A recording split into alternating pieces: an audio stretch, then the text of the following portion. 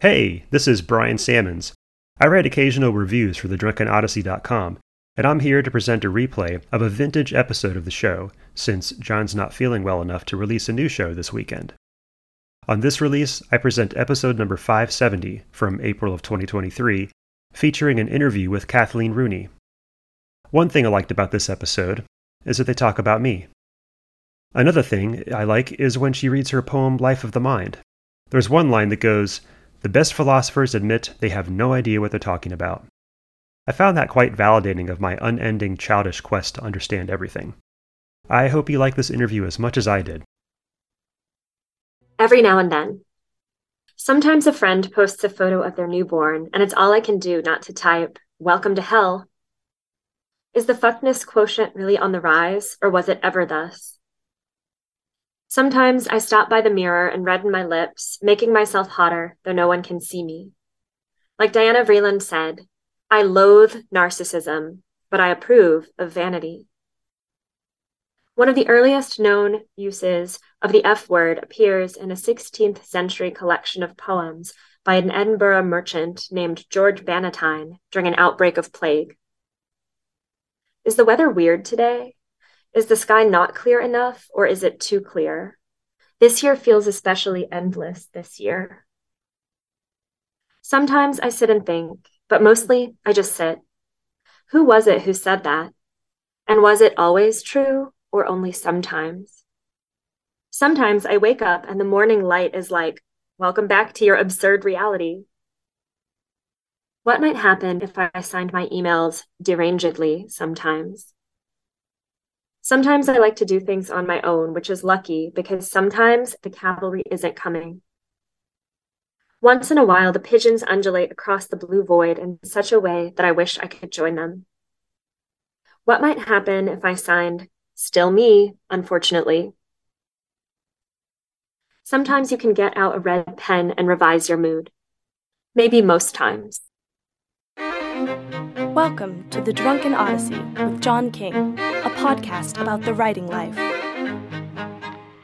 Tell us, oh muse, about a man whose mind and career has careened far and wide and upside down, whose computers are seared with crimes against grammar, whose typographical aggressions are legion, whose words flow into the very mouth of time, and more than a few bottles. A man who actually owns a typewriter, and perhaps even a soul.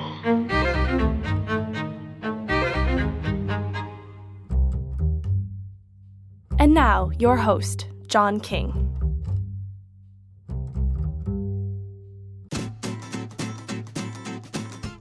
Welcome, my friends, to episode 570 of the world's greatest writing podcast. On today's show, I talk with Kathleen Rooney about her new book of poems, Where Are the Snows? After some consideration this year, as a contrarian's contrarian, I've decided that for National Poetry Month, aka the cruelest month, as my buddy Tom once said, I would do something weird and focus on poetry.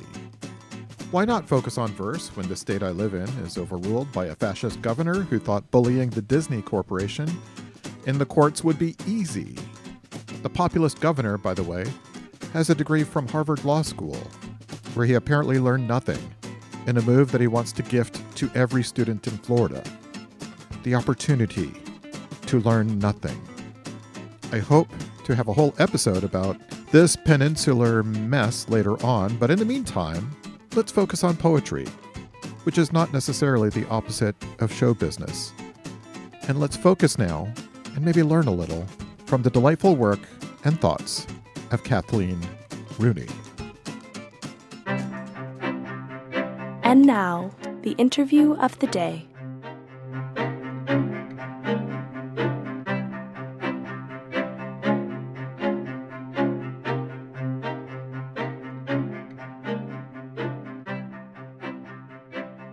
Kathleen Rooney is a founding editor of Rose Metal Press, a nonprofit publisher of literary work in hybrid genres, as well as a founding member of Poems While You Wait, a collective of poets and their typewriters who compose poetry on demand. And on social media, that is so much fun to watch. Her most recent books include the novels Lillian Boxfish Takes a Walk and Cherami and Major Whittlesey. And her criticism appears in the New York Times, the Chicago Review of Books, the Brooklyn Rail, the Los Angeles Review of Books, and elsewhere. She lives in Chicago. In her poetry collection, Where the Snows, abstractions are concretized and concrete is abstracted. The Great Enlightenment is over, but we could still remember it unless that memory is an errant postmodern implant. In the kaleidoscopic wordplay of this meditation on the 21st century, Kathleen Rooney exhumes etymology and history and science in her own senses in seeking meaning in a human world that is all but rendered meaning permanently impossible. So thank you for joining me in a conversation on this beautiful doomsday. Beautiful doomsday. Yes. Thank you so much. It's a pleasure. I love talking with you about, I've talked with you so many times before, so it's an honor to be back. So talking about meaning being impossible, so you just got back from the AWP conference. Can you dish on that a little bit? Because I didn't get to go this year. Yeah, absolutely. I had not gone for 3 years, like many people, for, reasons that need not be rehashed. And so it felt kind of, relevant to the doomsday thing. It felt almost, quote, normal, unquote, whatever that means these days. There were thousands of people there. I spent most of my time in the book fair under the brutal, unforgiving fluorescent lights selling Rose Metal Press books. But people were, I don't know. I mean, I usually have a good time at AWP. I know, like anything, there's people who are a little more ambivalent, but it felt really good to be back. I think people just seemed like really thirsty for literature and to buy books and to go to events. The weather in Seattle wasn't too terrible. And so, yeah, I mean, not to give you FOMO, but I think it was a good one to be at, I have to say. Well, in my experience, the problem isn't that there's a lot wrong with it other than it's overwhelming. Like there's just too much. Yes, it is excessive. And I definitely was guilty of doing the things that I often do at AWP, where I try to be like 8 different places at once and fail. But it was fun to try. Yeah, my last one was Portland. And I remember walking to offsite events, not realizing they weren't necessarily walkable, or at least not, like it wasn't a good idea. Like, oh, you guys plan to be far away. Yes, I walked to all of my offsites and no regrets, but I allowed plenty of time. It was fun. On Friday night, I went to the Switchback reading, which is my publisher of my first poetry book. And they were about like between 1.5 miles and 2 miles from the conference. And it was fun. Like the Space Needle was on the way and it kept popping out from behind different buildings. It almost felt like a person, like playing peekaboo with the Space Needle. It was fun. Well, for listeners who haven't experienced the AWP conference and maybe don't have an MFA, aren't in an MFA program, in some ways it's a glorious example of networking, right? The only time I've met you actually IRL was at an AWP conference, frantically like, hey, so great to see you. And then like a million other things happened. But yeah, I got to see you having fun under that glare of the fluorescent lights. Yes. But also, in its mad way, makes the writing world smaller in, I think, a good way. So, like some of the most famous writers on the planet are just walking around like they're one of us because they are. Yeah, exactly. And if you know it's what a great parties equalizer. to go to, if you know what parties to go to or what readings to go to, it's just kind of shocking that you could just be 20 feet away from some of your favorite writers who maybe you thought you never would have had the chance to meet. Yeah, and you can, depending on where you're staying, you can like run into them at the Starbucks line before either of you have showered. It's like 6:30 a.m. and you're like on Pacific time, but you're normally on Eastern time or whatever. It's a lot of chance encounters, which I enjoy. So let's get into Where Are the Snows, which I found it does so many things that I like, including it's full of wit and also full of heart. There's a part of me, like, if I had to choose, I think I would choose wit if I had to choose only one, but I really don't like having to choose one. Yeah. If I hear, oh, this person has such a big heart, they wrote a big-hearted book, I'm like, okay, and I might like it or I might loathe it. If there isn't enough wit, I don't know. I'm a Gen Xer, and so there's a certain level of, I don't know, enthusiasm or optimism that I just find unwise. That's my personal taste, and I don't exalt that as what the world should live up to. But I will say that this collection of poems hit me exactly in the sweet spot. It does everything I want poetry to do, and I look forward to rereading it. I feel like each poem is this semi-daft conversation that I love to be a part of, even just as a reader. Oh my gosh, thank you so much. So Yeah, if I go could ahead. say a little, I mean, I like your next take and the wit take. I like both of those things, and I'm so grateful for that compliment because I think sometimes there is that binary of like the head or the heart. And I think when I was writing them, I was definitely trying to use cognition and affect and try to be an appeal to the emotions and an appeal to the mind. You know, it's good to hear that it succeeded, at least for you. And I think just, I don't know, bringing up the X thing, like I love thinking about generations, and I'm an Xennial or a Oregon Trail generation. So I've got like a foot, very, very last minutes of X and the very first minutes of millennial. And I think, I don't know. I mean, I do remind myself that, you know, you got to be careful talking about groups of people and that, you know, generations can be like marketing categories. But I think to me, it's a very Oregon Trail generation book in that regard. So I'm glad you got that. Yeah, people my age and people 5 years older, like, yeah, it's almost like a different generation. So Yeah. these terms aren't always the most helpful. And I don't know. Yeah, I should be careful with that Generation X thing. Like, yeah, I'm an old guy. You're not going to change my mind and just blah.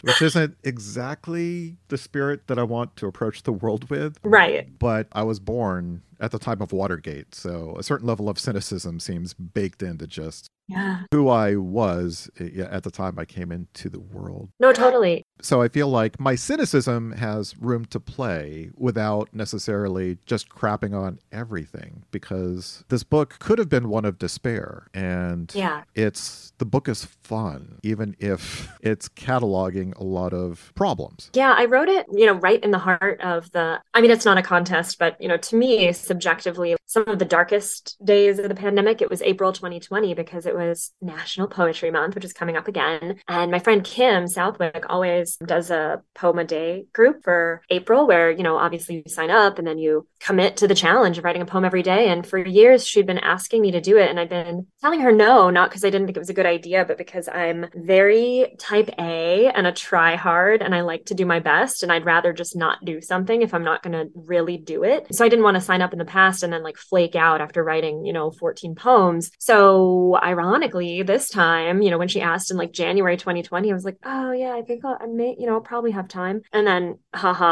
like we had so much time, you know, on full lockdown and just sort of like corny, but true. I think I would have done much worse if I didn't have this. I like every time I talk about this book, I always have to mention her and that group of other poets because it truly got me out of bed in the morning, and truly in a time where so much was pushing toward despair, it was a very bright spot. And I think per what you just said, I think the fun comes through in huge part, not just because of my sensibility and that I like fun, but because it was genuinely fun to like get in the Google document and just like write a poem and know that these like 10 other people were going to read it. And I didn't want to let them down. And I was excited to see what they were going to do. Though I'm guessing part of the fun might have also been letting some type B in. Yes. Because just doing that project means type B is the one that's going to get shit done. And type A is the one that's going to make it great or not great. But if everything has to be great on a first draft, then type A is going to break down. Yeah, like as you said, like 2 weeks, that seems pretty far. Putting money down, I wouldn't put money that it would last 2 weeks. Yeah, well, I mean, that's the thing too, is like, I think, you know, about the group,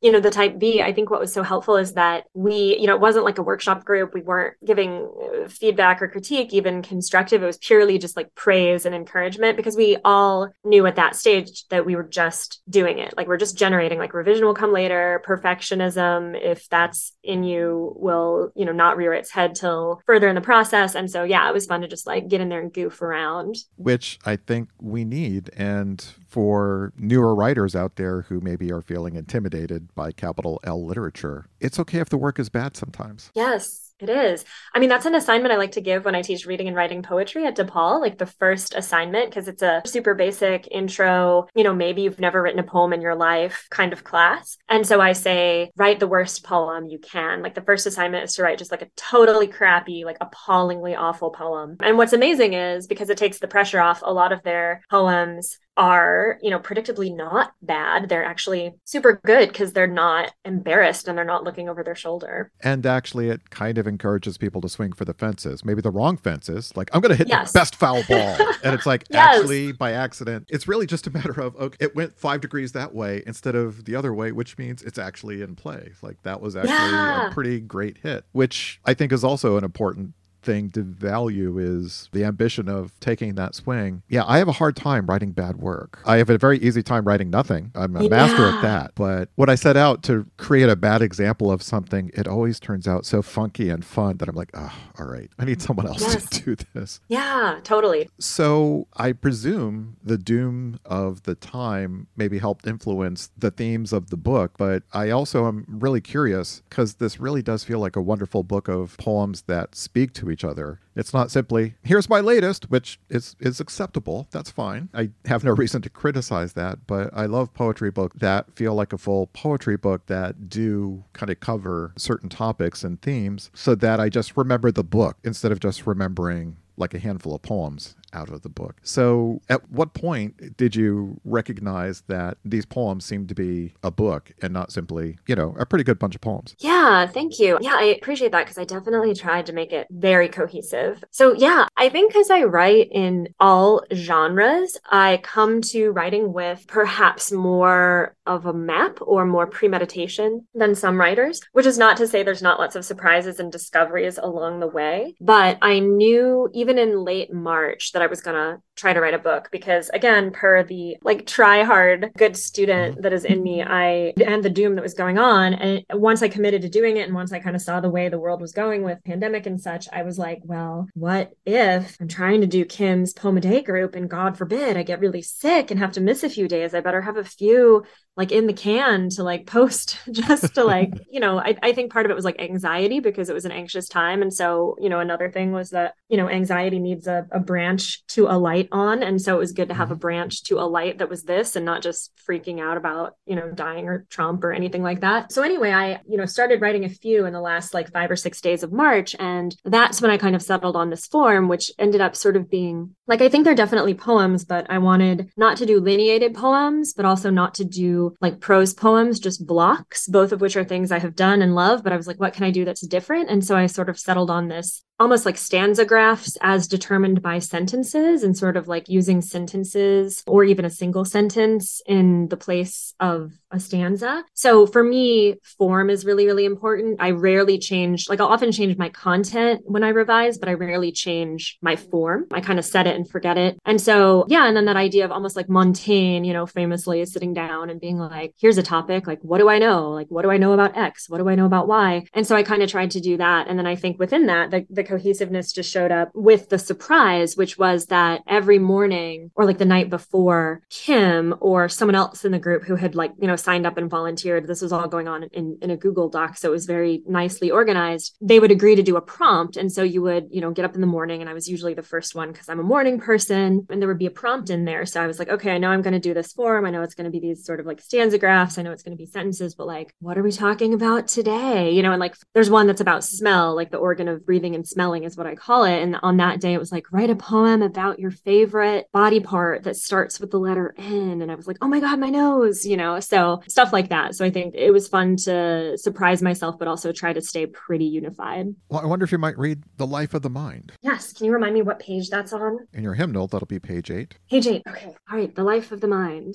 Train tracks across flat land seem infinite, but at a point not visible, they do have an end. For Wittgenstein, concepts resemble tools, and they, like tools, can cease to be useful. It isn't tragic. Someone said to me about a photo of Audrey Hepburn, she even looks glamorous reading. I said, now that you mention it, everyone looks glamorous reading. Maybe people who dismiss style as frivolous or jealous. Who does it hurt if I flounce around in my fanciest dress? In 1999, I read The End of History, but the joke's on you, Francis Fukuyama. History keeps pouring out like slurry from a factory that manufactures something besides liberal democracy. Aporia, in rhetoric, is a useful expression of doubt. Will professional thinkers ever abandon dialectical tensions? I doubt it. Remind yourself daily that this is temporary. The 22nd century. Who can say the phrase out loud? A friend wrote to me that in Chinese there are 5 seasons, not 4. Summer, fall, winter, spring, and the season in between. In English, we don't have a word for that which separates after from before. A little epistemic humility can be worth a try. The best philosophers admit they have no idea what they're talking about. The train tracks of thought can become sclerotic. Regarding beauty reduces inflammation. I can easily imagine the end of the world and the end of capitalism. Can't wait to catch you on the other side, where the blank page holds its breath and waits. So that's one of my favorite moves, when the poem reminds the reader, oh, and this is a poem. Yeah.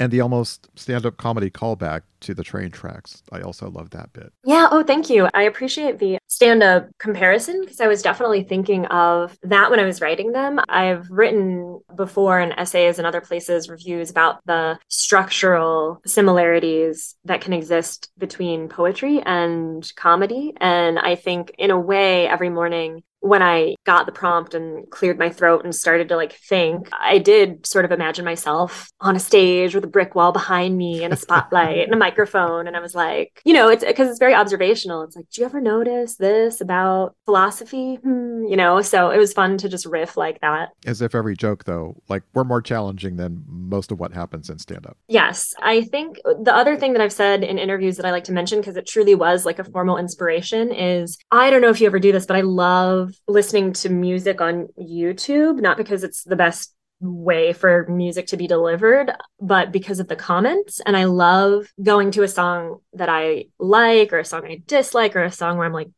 what is that song? How's it go? I always read the comments because they're so good. Even when they're stupid, and maybe especially when they're stupid, just the stuff people will get in there and say about a song is often so just casually poetic, or just so full of pathos and vulnerability. And I don't know. I like to go there and just have my mind blown a little by what people say about songs. So I was like, what if I just tried to make every line as, if not good, then at least as surprising and alive as a YouTube comment?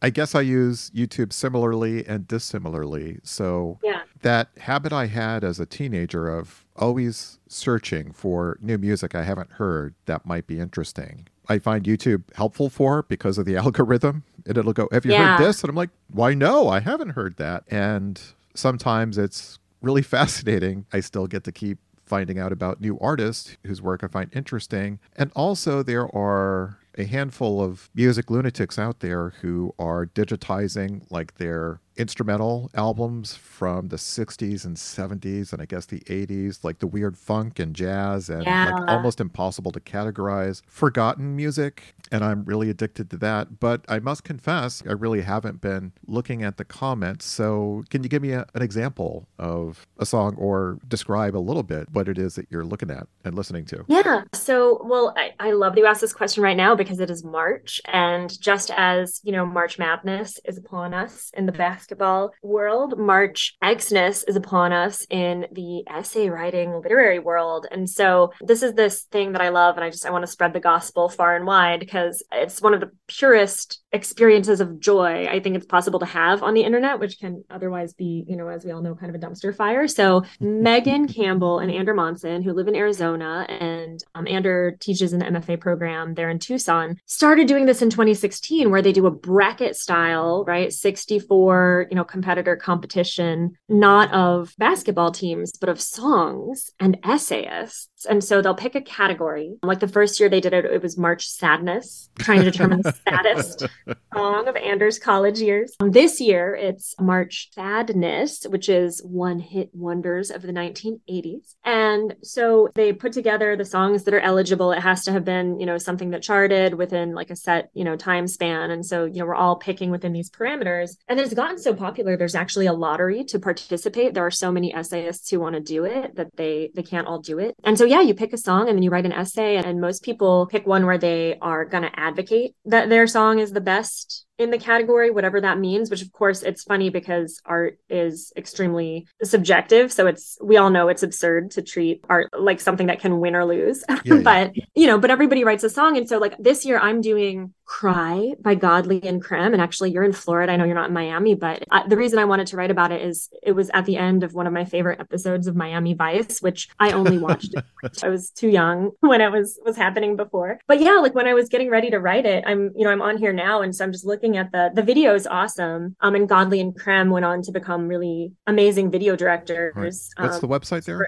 So it's I'm just on YouTube for Cry now, but the March Fadness is just marchxness.com. But yeah, it's just like, I think, it's fun. Like, you just learn stuff. Like, I'm just randomly picking a YouTube comment, and it's RJ McAllister 4 months ago on my song says 1985 : still amazing after all these years. The video was far ahead of its time, and Godley and Krem with Trevor Horn producing made a record that still stands the test of time. That's kind of cool, because you're just like, oh yeah, Trevor Horn did produce. And you can see in my book a mix of that. Sometimes it's just like a goofy thing to say, and other times it's like a tidbit or like a fun fact, or I'm putting myself in conversation with other voices. And I think, so that's kind of what I'm thinking of. Well, a good friend of mine participated this year. Brian Salmons did. He used The Butt versus Lips Incorporated, and the website doesn't list the authors, it just lists the musicians. Yeah, when you go to the individual essays, our names are all on the individual essays when you go to the matches. All right, well, I will definitely check yours out and put a link to it if the links stay active. Yeah, looks like they should. Probably do. Yeah, they do. I know Andrew and Megan try to keep it as an archive. I loved his essay. I read that Friday, and I think just we don't have to spend the rest of the time talking about March Xmas, but there's 64 songs, and they all drop in this like first week and a half of March, and so it's like, I love it because it's like going to school, and like you learn about like your classmates or your teammates, you learn about the songs, you learn about the era. Yeah, I loved his essay because he talked about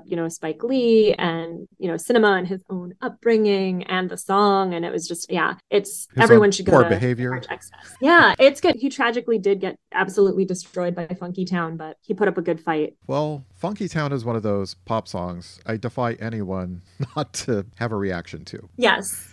If I'm channel surfing on the terrestrial radio and Funky Town is on, I can't go anywhere else until that song concludes. Yeah, you got to go to Funky Town. And one of the things I love about these kind of projects is how they take things that should be disposable, or certainly, as writers of capital L literature, we should look down our noses at. But if we think about how we felt about these songs at the time and the way that they affected us, sometimes there's a level of irony there, sometimes no irony. Yeah. But I do think music was better in the 80s than now. But I think, if I can, somebody who's great on that is, have you read Mark Fisher? I don't think I have, no. Ooh, okay, recommendation to you and everybody listening. He was a blogger in the, kind of golden age of blogging in the aughts and early, 2010s. He wrote this blog called K-Punk, and he writes a lot about, one of his greatest books is Capitalist Realism, kind of going with that, is there no alternative? And he calls it, not just in music, but the slow cancellation of the future. And sort of, it's almost like a hauntology kind of thing about how part of what you say I would tend to agree with is like, he kind of says like aesthetically and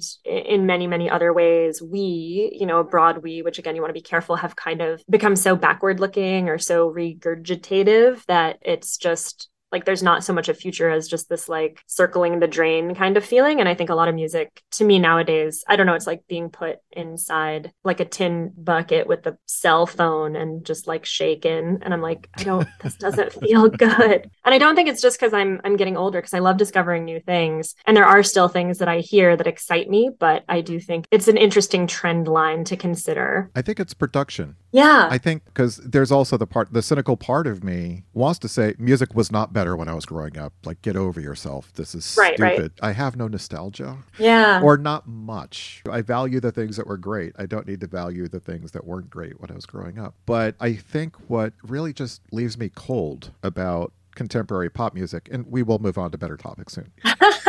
It's auto-tune, because I could just hear, without being able to hear any flaws in anyone's voice, means I can't hear any personality. Yeah. And I would always rather hear bad singers than good singers who have cleansed their voices of everything that makes it interesting. Biz Markie, Just a Friend, I will listen to that nonstop. He's a terrible singer. Maybe he's a good bad singer. Maybe it's terrible in just the right way. I don't know. But when I hear a new song, like, I'll be kind of into it, and then 15 seconds later, I just feel like someone has coded someone's voice in WD-40. That bucket cell phone sound I think you were describing. Yes. That just leaves, like, if there was anything interesting for me to glom onto. And unfortunately, it's possible to use auto-tune and for someone like me with tinnitus to not notice. So it's not the use of autotune itself. It's using it for that Teflon sound. Once I heard it for the first time, and they're like, they sucked all the life out of it. Now I can hear it instantly whenever I hear singing on the radio. And I just find that so, I think it just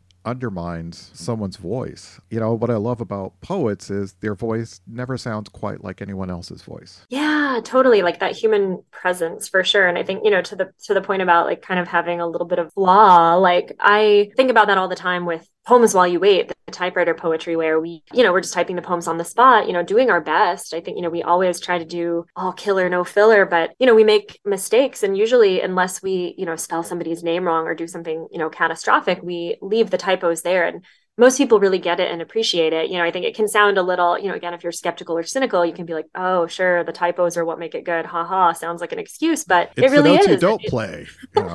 Yeah, it shows like a person made this, Well, and the presence of the typewriters gives it almost this arcane sense of magic, which is easy to exaggerate, but nevertheless is a real thing. Twice I've held or co-held a type-in at the Kerouac Project of Orlando, where we fill Jack Kerouac's house. One of them, we fill them with typewriters, and it's so much fun, Kathleen.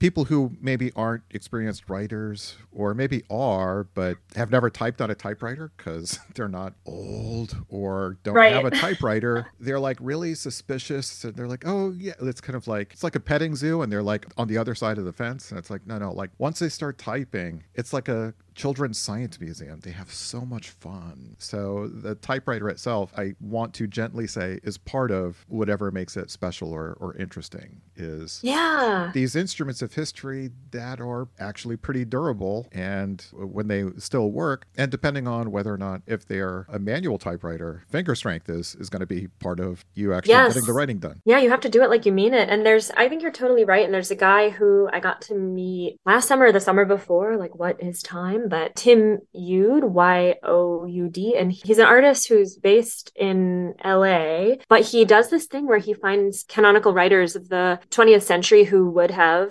did do their novels on typewriters, and he'll go, it's kind of performance art, but then it also produces, an artifact. It's just very up my alley because it does so many, it's playful, but it's heavily researched, but he'll take his self and then his typewriter, and ideally a typewriter that is identical to or similar to the one that the artist in question would have used. And like, so he'll go to like Red Cloud, Nebraska and type up a Willa Cather novel. Or I got to meet him when he was here in Chicago, and he's done a couple Chicago authors, but the one that I got to hear him talk about was Upton Sinclair, The Jungle. And so he went down to back of the yards, the spot in the Chicago River called Bubbly Creek, which is still, because it got so polluted, like when you throw a rock in, it bubbles up black because they just put so much disgusting Is that Chicago humor, or was it all bubbly before that? No, it's Chicago humor. And so, and there's an arch that used to be where some of the, the livestock would go in. And so he types on one sheet of paper the whole novel. And I think, there's people who would hear that and be like, oh, what's the point? I think it's a fascinating project. And I think it really takes advantage of all the stuff you just said about, the physical presence and the magic of the machine. And yeah, so anyway, if people are interested in that, I would say check out, he's got a website, of course. He's really interesting, Tim Youd. I bought a typewriter in between the summer after I completed my bachelor's, which is the perfect time, dear listeners, to buy a typewriter, by the way. Just in case you want to, I need to graduate to a different level of pretension. Yeah. This beautiful, I bought it at a yard sale in Indiana in the summertime, $10. It was a Royal Futura 800 two-tone typewriter. Half of it's this sort of not quite rose gold. The other half is like gunmetal gray. Ooh, nice. It just worked, and it's always continued to work, and I've had to replace the ribbon. Yeah. I once got to have a brief conversation with John Ashbery where I recommended where he could replace his typewriter ribbons in a stationery store. Awesome. So I got to geek out with him about typewriters, because apparently he never upgraded to computers. He just kept with the typewriters. It does change the way you write. So if I get really frustrated, like if I have the time to write and I just feel like resistant to the computer, like, okay, put the computer away, get the typewriter out. Yes. And I don't mean to sound woo-woo or too hippie-ish, because I'm not, but it changes the energy, or it changes something about the way I write. And it's a manual, so I have to press really hard for the letters to show up. So each character has to be earned through maybe the pain of my fingers, but once my fingers hurt a lot, I normally have a page or 2 or 3 that I can feel good about. Yeah. And I mean, it's like anything else, you build up that endurance. And I think too, like the fact that it is a single use machine and doesn't have a screen and doesn't have the capacity to do really anything else. Like if you're using a typewriter, you are typing some writing. I mean, I know there's people who sometimes use them musically and there's people who use them to create visual art. So I,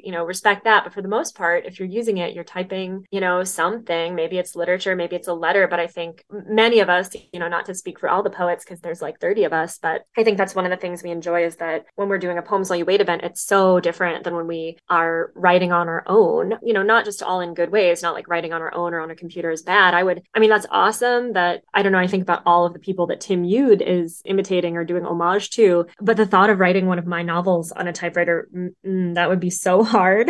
Like I need to delete and I need to copy paste and I need to save drafts, but I have much respect for people who did and still do that. Yeah, I find my use of the typewriter limited, so any pretension I might have in owning it and using it, I think, is minimized by not making it a religion or anything. Yes. But it is really fun. And you can smell the oil of the machine and you're like, and totally. And also a little bit of, 20th century nostalgia for a period I didn't live in. Like this typewriter's way older than me. Yeah. And Well, I find that fun. Yeah. I mean, I think that I just really like history and I like the past and I like the things that endure and survive. And so, I mean, like when I'm writing novels, I write historical fiction, not always, but often. And even in my poems, I mean, even in the couple that I've read, I love to find those facts about the first use of the F word and just think of like the cultural history or just the stuff that, made the texture of life prior to us what it was and like how we're always being surrounded by these technologies and textures that we're kind of aware of, but probably not as aware of as the people who, in 10 or 20 or 50 or 100 years are going to be like, people in 2023 did blah, blah, blah. So yeah, I love that. I guess I also feel the sense of nostalgia for building things that could last. Yes. Like the average stuff that you would just buy in the 40s, 50s, 60s, 70s. Sometimes you plug them in, they still work fine. Yeah. And I realize like this only works for low tech, not high tech material. Right. But kind of like I prefer music that captured what a voice sounded like rather than modified it to the point where it doesn't sound human anymore. Yeah, old school technology sometimes is really fascinating to me. Yeah, me too. And to pick up sort of like the generational thread, like I teach at DePaul and now all of my students are Gen Z. And again, with caution toward, overly pinning down a whole group of people, I think it's really interesting how, not that this is unique to them, but they're very interested, maybe because their parents are Xers for the most part, but in analog technology, not exclusively, and not maybe like fetishizing it in almost a Gen X-y way of like purity or it's better or like things new suck, but more just like, it's all in the stable, right? We can like take this horse out and ride it or this horse out, and it's like we can listen to the mixed tape or we can send somebody a Spotify. But they seem to have like a real curiosity in and like respect for analog, like mechanical stuff, which I think is cool. Yeah. I'm really attached to my iPods, which kind of throws all my theories into Yeah. question. Yeah. But partly that's my tinnitus, and I just love having all of my music with me. And like streaming, it's like I don't want to wonder, well, do I have enough bars to listen to the songs that I like? Right. And also, I've got pretty bad tinnitus, and when I had records, everyone borrowed them and they came back scratched. So fuck all that. Oh. So yeah, I think my attachments to technology are pretty selective. So I don't think of you as a nerd because I don't know you that well. Like I know you mostly through your writing and our conversations, but we haven't been hitting the bars together. But I loved when you kind of have some confessions as a nerd, as you do in your poem, A Court Game Played Without Long-Handed Rackets. I wonder if you might be willing to read that. Yeah. And then after that, I can, not to be pedantic, but I'll quibble about being a nerd or a dork because I think that's a distinction. I love personality tests and stuff like that. So dropping a pin in that and reading the poem. Absolutely.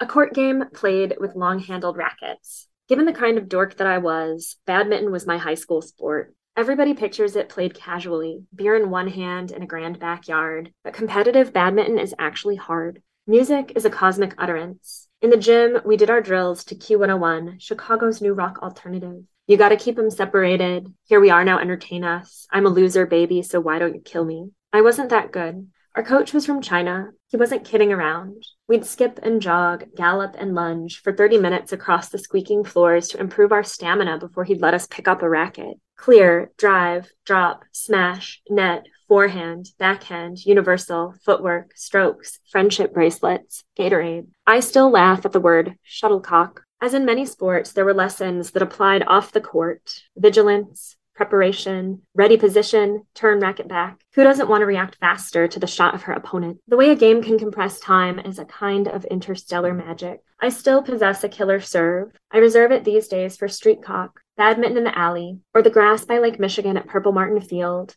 Birdies over the net, birds overhead, light, feathered objects aloft in the twilight. I used to think, if I'm not trying hard, am I even really trying? Now I allow for the marshmallow fluff of goofing around. My sister played too. We still pose some trouble at doubles. To lose ourselves when the world is stupid, and a volley swift as Cupid's arrow. They say the game originated in India and became formalized in the UK, named after a duke's estate in Gloucestershire, but a historical link to this place has never been proved. NASA's fleet of Earth-observing satellites monitors our planet's health from space, oceans, biospheres. They probably don't show when the Olympics get postponed. The shuttle part of the name derives from the back-and-forth motion of the game, resembling the shuttle of a loom. Athletics as a kind of weaving together. We shall meet again on the court of play, or we shan't. Either way, nothing lasts forever. And now a competition about dork versus nerd? Yeah.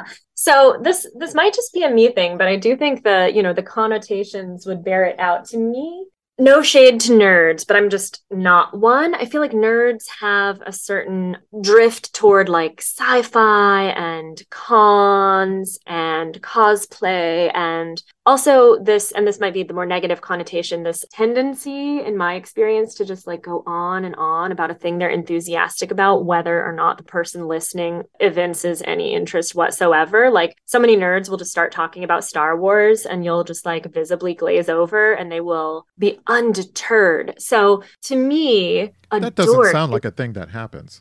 But continue. Continue. A thing I think about dorks is it's maybe adjacent, but it's more of like an enthusiasm. Like this, to me, the crucial thing about a dork is that they're not cool. They're not aloof. They're not like, oh, I like badminton. If you like it, whatever. They're like, oh my God, you guys, like badminton. And they want to not convert people who don't like it, but just try to find the other people who like it. And just like the phrase dork out, you just want to dork out and be with your people. So I think, I'm not super hung up on like semantic distinctions, but I do think of myself as more of a dork than a nerd. Although I did a personality test the other day. My friend Logan Berry, who's a great poet who everyone should read. He has this book called Run Off Sugar Crystal Lake, which is like a horror movie of a poetry book. It's, riffing on like horror tropes, kids at summer camps getting murdered and stuff. But Logan Berry, he's great. But he and I both love personality tests like the Enneagram and Myers-Briggs and all that stuff. And he sent me just this one from the internet that wasn't anything special, just one of these online quizzes. And it situates you on a nerd, normal, jock, goth axis. Both I and he were jock goths, which I think you can kind of tell from the poem I just read. Like, I'm competitive, I'm athletic, but I also, am obsessed with death. So it nailed me. Yeah, I think when I was an adolescent, nerd and dork were much closer in meaning. Beleaguered people who were likely to get wedgied. Yes. So maybe nerds had more clearer allegiances to things, but both suggested a level of awkwardness where today nerds are actually necessarily a minority or tiny or belittled or under threat group. I mean, I suppose some of the time, but generally speaking, there's no bigger movies than Marvel movies these days. Like, the nerds have won. Yeah, the nerds won. They're ascendant. And I kind of, to be honest, resent that. Like, I'm happy for them, but they've become sort of the new, everybody resents whoever's on top. Marvel movies make me want to die. I'm fine with them, but I'm a nerd. Yeah. You're living in a golden age. I also don't need much from them, so that if they're not great, I'm like, okay. That's true. I'm guessing I would be, I don't know, nerd goth preppy. Is that a thing? Yeah, I think the preppy, is what are normies now, because it was like one of those quizzes where like you could totally tell where they were drifting, but it was stuff like, simple classic fashion is always tasteful and never goes out of style, which would, to me, be preppy, but got you, normie on this quiz. So, yeah. Yeah, normie seems, I don't know, dismissive or... I know, suggest less... sartorial arrogance than preppiness. Yeah, totally. And I don't judge other people's clothing, but yeah, if I have to walk around with a t-shirt that's legible, if I'm not in one of my semi-annual ironic moods, then I feel like I'm letting myself down. Yeah, I mean, it's funny. I do judge other people's clothing, which is why, in the first poem you had me read, I love that Diana Vreeland quote about loathing narcissism, but, being okay with vanity. Because I think, obviously, narcissism is horrible, but vanity, to me, is a little way of showing that you care and want other people, to get kind of like a little show if they have to look at you. I like the mashup of I don't want to say pop music, although it seemed like, alternative smashes of the early 90s. Yes. Which seemed closer to pop music, or at least in its reach, than I don't even know what to describe what's happening with music now, other than maybe very fragmented. Yeah, no, and I think I'm glad you say that because, obviously I name check a radio station that's still around, Q101, the new rock alternative, and I listened to it and then B96, which was the hip hop station, all the time growing up. And I think, those songs like, The Offspring and Beck and like Nirvana, I remember at the time being like almost even intimidated, like they were so cool and badass. And I think part of it was just, I don't know, like I was a girl and they were dudes and there was this like grungy masculinity. But now when I listen to it from my early 40s and from, whatever generation or, era we're in now, I find it so cute. Like I find even songs like Closer by 9 Inch Nails, where it's like, I want to fuck you like an animal. I'm just like, lol, Trent, it's funny now. It's like, if you're a badass, you would do that instead of wanting to do that or something. Yeah. Yeah, they're just dorks too, maybe even nerds, which I couldn't see at the time, but now I get it. I seem to recall Beck playing an acoustic guitar that had a jazzercise sticker on it that was maybe on fire. And it's like, musically, that's what he was trying to do. Yeah. Like that was a visual symbol of what he was trying to do, which is simultaneously dorky and cool, I think. Yes. Like, shouldn't have really been classic cool. Like Miles Davis, that's classic cool. Yes, hell yeah. But in a rock and roll context, especially for the early 90s when rock was dying, yeah, it's like this is the absolute best we could do, is try to come up with a postmodern blues song that kind of lights everything on fire. Yes. That makes fun of jazzercise while recognizing that there's something cool enough about it worth mocking. Exactly. And I guess this goes back to just thinking about our adolescence and not exalting it and not diminishing it, and kind of appreciating the complexity of both the experience it gave us and the feelings it allowed us to have. Yes. Can we talk about the design of the book? Because also, doesn't really, I guess it might look like a doomsday book, but it looks like a very fun, cartoony doomsday book. Yeah. Texas Review Press is the publisher. And so, huge gratitude to them. So the book won the Extra Kennedy Prize, and it's a book, they hold the contest every year, and Kazim Ali picked my manuscript that year. And then they, sent me a cover questionnaire and asked me just a few very like mild, low-key questions, if there was like anything I definitely wanted on the cover or anything I definitely didn't, or any, colors or imagery I wanted to avoid, which I really appreciated, and which is something, I run Rose Metal Press, and we had never done a specific cover questionnaire, but we kind of like borrowed that from them and now do that. But I was pretty like putty in their hands. I was sort of like, I love the way your books look, and part of why I submitted to you is like, what you're doing. And so I'm thrilled with the design. And I mean, obviously, like, we're on a podcast, but it's so fun. It's very like day glow colors, like hot pink or magenta, I guess you could call it, and then this like super like fluorescent highlighter, almost yellow. And then there's the guy in the Groucho glasses in a tie, and he's gesturing to a highway, which is apparently going to hell. And so I think, things aren't necessarily so great. I mean, you're like literally or coming from hell. Yeah, or coming from hell. If we want to be optimistic. Yeah, you can make your choice. There's a road that apparently leads to hell, and you might be on it or you might not. But I think it makes it look, I think it just captures the fun. And what was funny is that they sent me options. Like the day that they sent me this option, which was kind of alone, not variations, just like this was it. Like just, it looked like this, and then they never changed it. And then a couple of other options that were a little more like blue and subdued and had some different imagery from the book. And they all looked great. But this one, when I saw it, like when I opened my email, I gasped. Like I literally was like, oh, and then I laughed out loud alone in my office. And I was like, that's the one. Because that was how it was to write this book. I was just like all alone, totally isolated, just cracking myself up.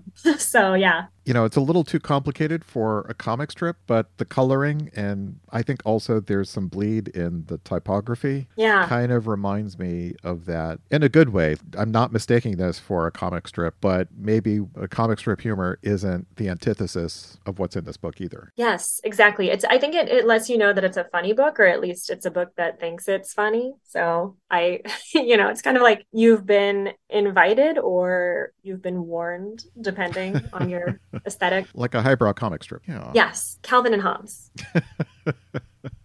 So I think, let's end with what might be a doomsday poem or might be an optimistic poem. Can you read The Act of Passing Across or Through? Yes. Which is on page 54.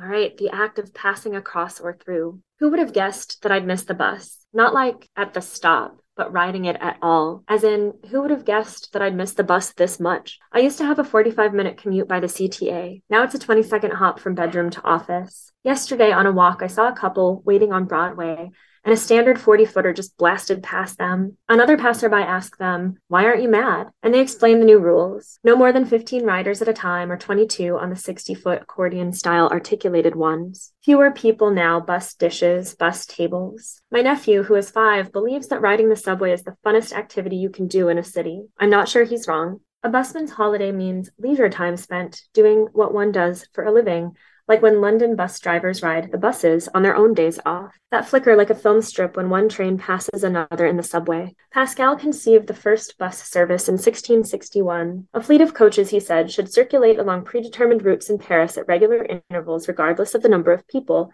picking up passengers for a low fixed fare. Fair to say mass transit is a kind of miracle. Bus is short for omnibus, which means for everyone. Riding the brown line at twilight, gazing right into an infinity of windows. The slowest roller coaster, the coyest voyeurs. What could we enjoy if we weren't ruining things for ourselves? The stacked romance of the double-decker bus, the peculiar hierarchies and rules of the school bus. Who would you most like to throw under the bus? To choose to be a passenger rather than a driver is to check a box marked existential freedom. Reading demands undistracted progress, and there's something unbeatable about reading on rapid transit. Pascal also thought humans bet with their lives that God exists or not. Reason cannot decide between the two alternatives, he said. You must wager. It is not optional, but if you gain all, and if you lose nothing. Sometimes the wait for the bus is so long it feels like an exercise in probability theory. The smell of mass transit, a gruesome perfume. If I saw Pascal on the bus,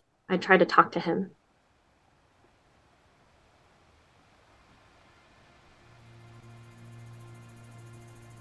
That's the show for this week. I would like to thank Kathleen Rooney, Isaiah Portillo, and of course our sponsor, Scribophile.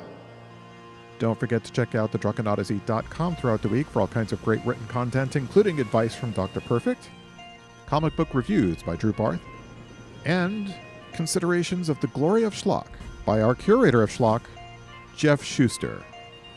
All right, gang, until next week, put your ass in the chair, keep attacking those keys, and don't swallow the worm.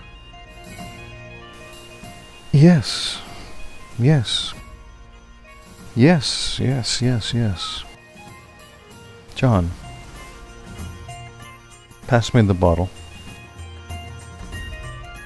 April is the cruelest month, breeding lilacs out of the dead land, mixing memory and desire, stirring dull roots with spring rain. Dear listeners, writers, and fellow Odysseans, send your questions, observations, complaints, manifestos, transcriptions of Turkish opera, and whatever else you got to thedrunkenodyssey@gmail.com. Sailor Jerry, only you understand me. A while back, John King endowed the Museum of Schlock and tasked me, Jeff Schuster, with curating the bugger. Each week, I curate one more entry into this proud genre of film. I think. Truth is, I'm really not sure what schlock is, but my writing about it is sublime. Read it every Friday at thedrunkenodyssey.com.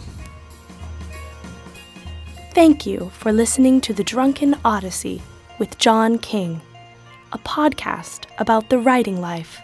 This is your announcer, Lauren Butler.